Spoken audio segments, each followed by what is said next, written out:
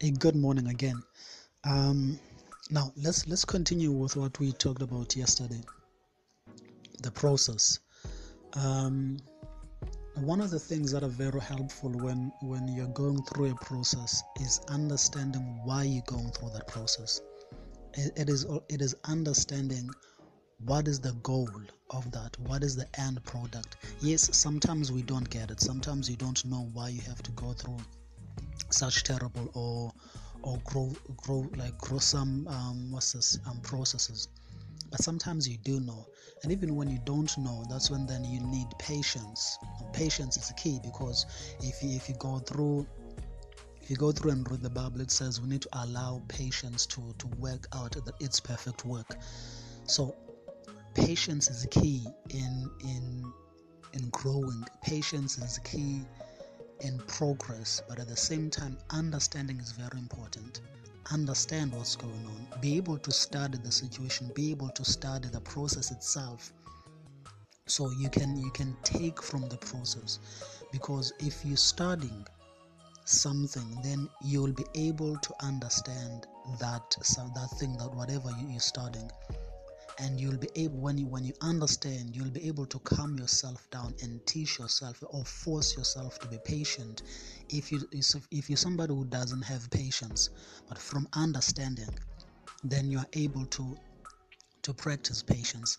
So this is one of the reasons I'm saying we need those two keys. We need those two characteristics and qualities. Understanding, be able to learn, look at the situation, look at what's going on around you before you go all mad and all crazy about how difficult things are and blame people or the situation or blame the process. Rather than blaming, sit down, calm yourself down, bring yourself into peace and into ease, and look at the situation. What can you get? Yes, it's difficult, yes, it's painful, yes, it is frustrating, but what can you get? How can your character grow from this? How can your personal things, whether it's your brand, whether it's your business, whether it's sport, whether it's your church, or whatever, how can that grow from this? What important things can you take from this process and put in your life as a person to grow? Which area of your character, which area in your life needs this process, needs this pain, needs this difficult, and needs this kind of situation? Then when you know, you then take that and implement it in your life. Because every process and everything that we're going through, it is there, I would say, to purify our character, to purify us, to make us even better. By purify, I'm not talking about from sin. I'm talking about character, making your character grow, making your character better. Instead of just being a person who reacts to things, you respond properly. If your reactions are not good, then you change your reactions, you make them better. If your response is not good, is normally not good, then you change your response to a better one.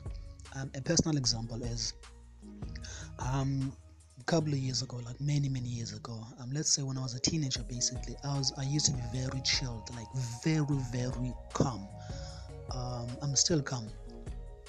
I was calm, and but my calmness was more of an introvert, so to say. So I was calm, but at the same time I was an introvert. So I learned to look at the situations and study them before I could respond or before I could react. Now I had patience, but then as I grew up, having to deal with kids, teaching kids both in church and in the profession and school, and then dealing with different life situations, I grew impatient, for whatever reason, which for me it was a reverse. When you're dealing with kids, you grow patient, but I grew impatient. And over time, that impatience led me to easily quitting and just, okay, cool, this is really bothersome. I just decide to leave things.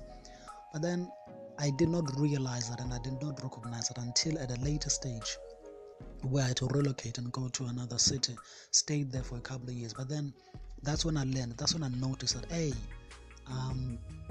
I stopped studying situation. I just became a quitter easily. I just decided when things were so very difficult, I would quit. And then got into a relationship with a lady, and that was very difficult for me. It was frustrating. I lost weight. Look, I went through not hell, but very, very difficult times. And when I look at the relationship now and that situation, I'm thinking, I realized that it was not because the relationship was difficult or the lady was difficult. It was because I wanted things to go fast. I wanted us to understand each other quickly. I wanted everything to be just quick and fast, and that put pressure on our relationship. That put pressure on her, and it put pressure on me because I felt like she was not responding the way I wanted her to respond. And actually, she was responding the way she was supposed to respond, but I did not see that. I wanted a relationship that would quickly grow, and so that could quickly get married, and that's it.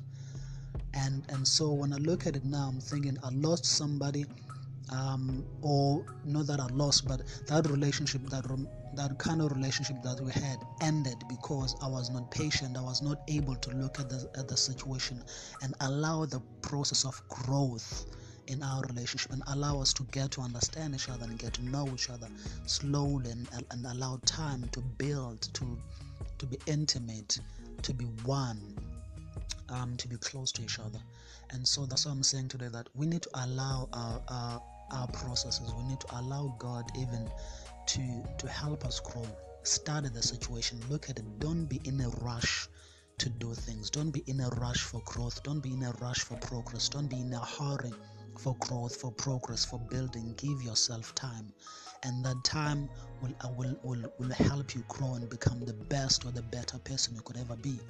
So let the process, give into the process, allow the process, allow yourself to grow. Be blessed. Away.